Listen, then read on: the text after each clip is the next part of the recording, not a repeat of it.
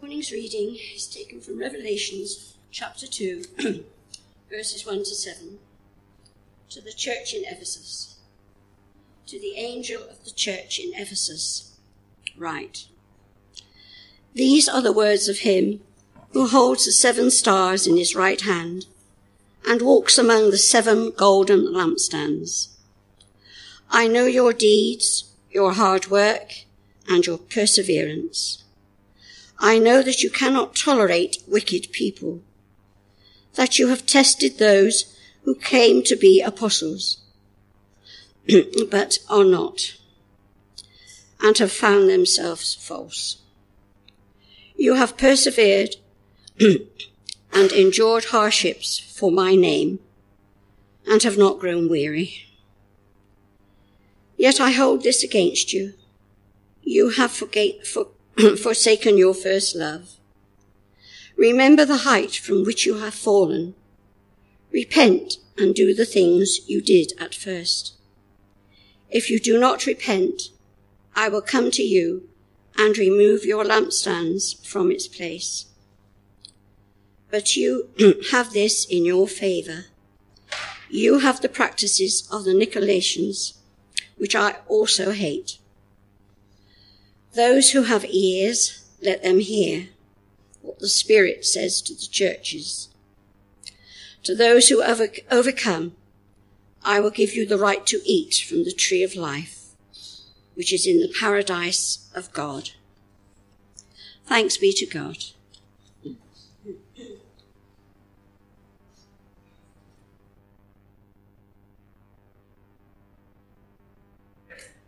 Well, good morning, everyone. We start our autumn series in the book of Revelation. Is it okay to say autumn?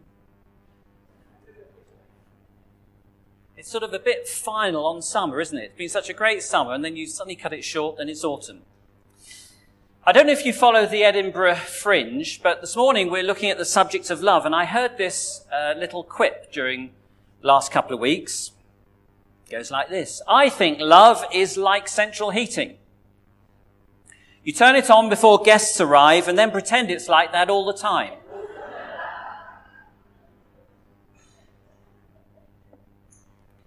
The pretense of love. Well, this morning our subject is love, and the message to the church in Ephesus is the message of love, and the message to Christ Church Downend this morning is the message of love. Ephesus was a great city, and it was a great church. Ephesus was the business hub of Asia Minor, Turkey to you and me. And they were the place where travelers came, business was done, and people went out. And it was the hub from which the gospel would spread. It was the place from which churches were planted. And the Apostle Paul spent 3 years there in Ephesus. He spoke with great power. Many were healed. Many were baptized in the Holy Spirit. And it's a place where there were riots. There were riots because the idol makers were going out of business because so many people were following Jesus. But Paul, when he finally leaves Ephesus, he gives the elders of Ephesus this warning in Acts chapter 20.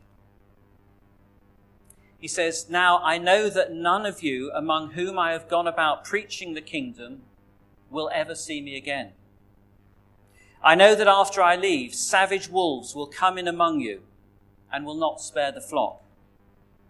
Even from your own number, men will arise and distort the truth in order to draw away disciples after them. So be on your guard.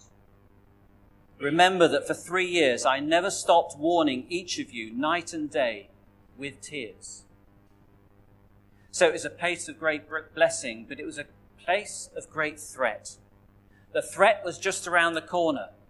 And Paul says to them, it's going to be tough. There's going to be opposition, so stand firm. And then 25 or 30 years later, we have John writing these words that Jesus gives him in Revelation chapter 2. And God compliments the church of Ephesus. He compliments them for their hard work, for their perseverance, for their intolerance of evil, for their discernment, for enduring hardship, for not growing weary. They are workers. Busy, busy, busy workers. Do you ever feel unappreciated in what you do in the church? You do so much, but you think that no one ever notices, nobody ever says thank you. Well, this is a message from Jesus for you. I know your hard work, he says. You think nobody sees, but God says you're wrong. I see, and I appreciate what you're doing for me. Ephesus was complimented. A busy church. A church that upheld doctrine, that believed the Bible, that preached the gospel, that stood up for truth. In fact, Ignatius, who was the bishop of Antioch, said that they were so well taught that no unorthodox sect could gain a hearing among them. And he also called Ephesus the highway of martyrs. It was the center of the worship of the goddess Diana. It was a dangerous place to live, a dangerous place to be a Christian. But the church hadn't given up. In the face of hardship and trouble and persecution, it had persevered. Many people and many churches would do well to emulate the church in Ephesus. Don't you think God would be proud don't you think we'd be proud if God complimented us like that? In fact, wouldn't people flock to a church like that? That's a very nearly perfect church. But, and it's a big but there's one thing, says God. One issue you haven't got right. One area where you're falling short. Where's the love? The love you once have has departed. Jesus says, you don't love me and you don't love each other as you once did. Activity rates are high, but love has dwindled. Love has grown cold. Use your imagination for a moment this morning. A boy and a girl meet. They fall in love. They spend precious time together, talking and sharing. There are candlelit dinners, romantic conversation, dreaming about a life spent together. Love grows. They marry, settle down, get jobs, become parents. And time goes by. And as it does, the stresses of life begin to occur. Work priorities, bills to pay, deadlines to meet, a house to maintain, demanding children. Soon there are problems in this marriage. Arguments and feuds take their toll. Until one day, the couple, who were once so much in love, look at each other across the breakfast table before the husband has shaved and showered, before the wife has dressed and made herself ready, and they both silently say to each other, "You're not the person I married." Love has gone cold. Love has been pushed out by life. Love has been pushed out by stuff and stress and busyness and people. And it happened in Ephesus. Stuff had pushed out love. Jesus says, you've got lots of stuff, but your love is missing. Our Christian life starts with love. It starts with falling in love with Jesus. It starts with falling in love with the one who loved us first. It's a passion, it's a motivation, it's a life changer. Jesus is our absolute priority. And then stuff happens. Our focus changes. Priorities change. Affections change. And we've lost our first love. Jesus says in this passage, with pain in his voice, "I commend you for all you do, but the fact is you don't love me as you once did." Do you hear that? Are those words which are spoken in love and spoken to rekindle a special relationship? Do they strike a chord in your heart? You don't love me as you once did. It's a plea of love. It's a plea to be restored. It's a plea to come home. Does it matter? Is it serious? You know, I'm busy, busy, busy, Lord. I'm doing all your stuff. Why can't I just carry on as I am? Listen to the words of warning. Jesus says, look how far you've fallen. Turn back and do the work you did at first. If you don't repent, I will remove you from your place.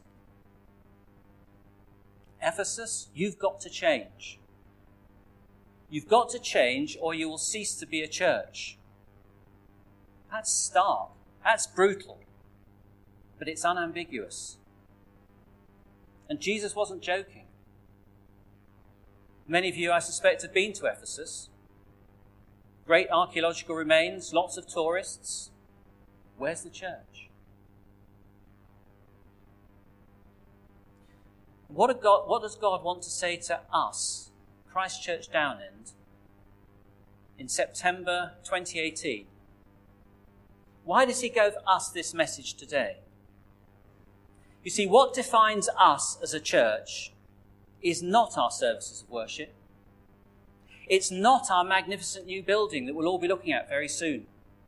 It's not our songs, it's not our preaching, it's not our meetings. What defines us as the body of Christ here is our love for God and our love for one another. That's it.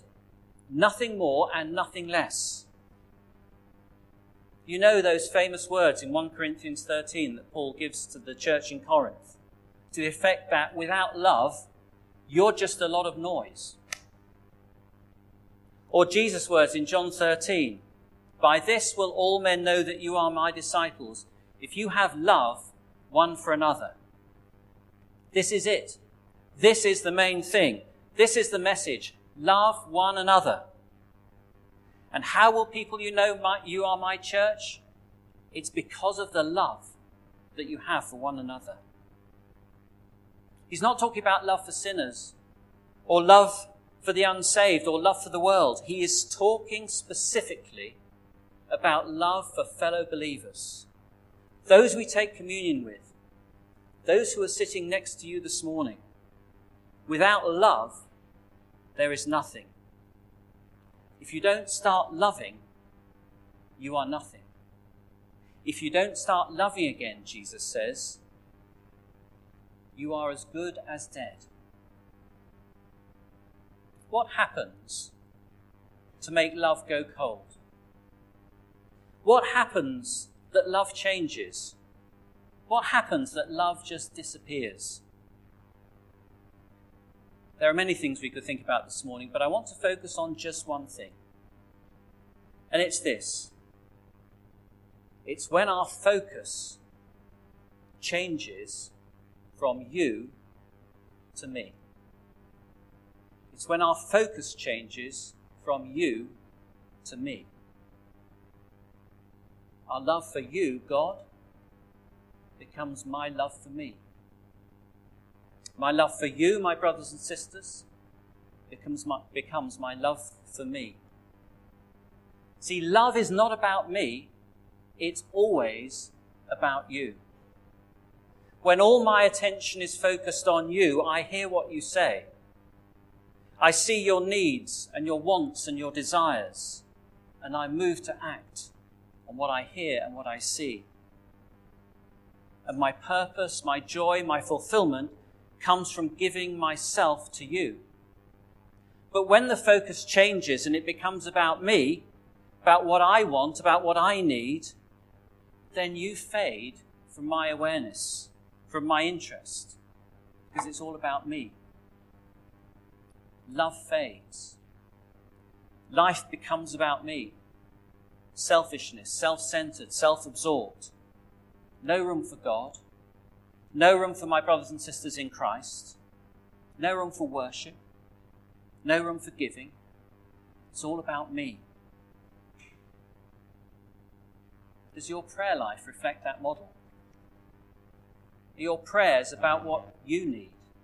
About what you want? About what you desire? Or are they about what God wants? How His will is done? How others are blessed? Love is not about me. It's always about you. And love is about doing, not feeling. There are two key words in verse 5, the word repent and the word do. Repent and do the things you did at first. The cure for lost love is found in doing. Love is expressed in words, but love is really seen when it's expressed in deeds. Love in action. Do you want to see love in action in the church? Look at Acts chapter 2. And notice the doing that goes on in these verses. They devoted themselves to the apostles' teaching and to fellowship and to breaking of bread and to prayer. And all the believers were together and had everything in common. They sold property and possessions and gave to everyone who had need. Every day they continued to meet together in the temple courts. They broke bread in their homes and ate together with glad and sincere hearts. There's a lot of doing going on there. They're devoted to God through teaching, through fellowship, through communion, through prayer, but they're devoted to each other through sharing, through giving, through gathering, through eating together. And what's the outcome? It's blessing. It's joy. It's conversions. It's favour. It's the elimination of need. It's not about me. It's about you. And what happens in the next chapter when Ananias and Sapphira sell their field and decide to keep half the proceeds for themselves and deceive the church into thinking they're giving the church the lot? What happens is it stops being about you and it starts being about me. Love always puts you first. Do you remember after his resurrection, Jesus standing on the beach with Peter? And he asks Peter, do you love me?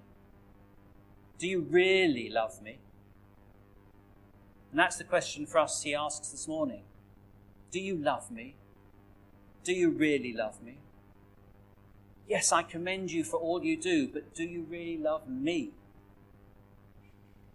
How do we answer that question? Peter answered it quickly and easily. Yes, Lord, I love you. But Jesus answered him asked the question again and again. Words were easy, but the proof lay elsewhere. Jesus says to Peter, go and do something to show you love me. Go and feed my sheep. Put your love into action. Have you lost your first love? Jesus invites you to come home, to do the things you did at first, to stop it being about me, and to start it being about him and about you. Let's pray together.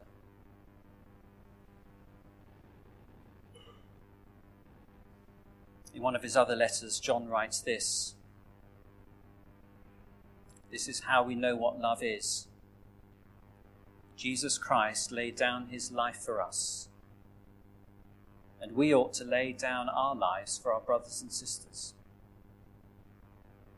If anyone has material possessions and sees a brother or sister in need, but has no pity on them, how can the love of God be in that person? Dear children, let us not love with words or speech, but with actions and in truth.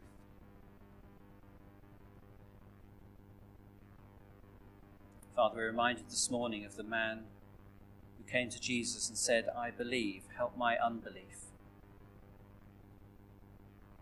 And this morning we want to say, Lord, we love you, but help us with our lack of love. Holy Spirit, come and kindle and fan into flame a love for Jesus that burns brightly in the heart of each and every one of us. Give us that love for Jesus, which puts him first and only. Give us that love for our brothers and sisters in Christ, that we may support one another, love one another, minister to one another, encourage one another. Lord, we pray that the hallmark of us as your church here would not be a hallmark of busyness or activity, but a hallmark of love. Lord, we pray this for the glory of your great name. Amen.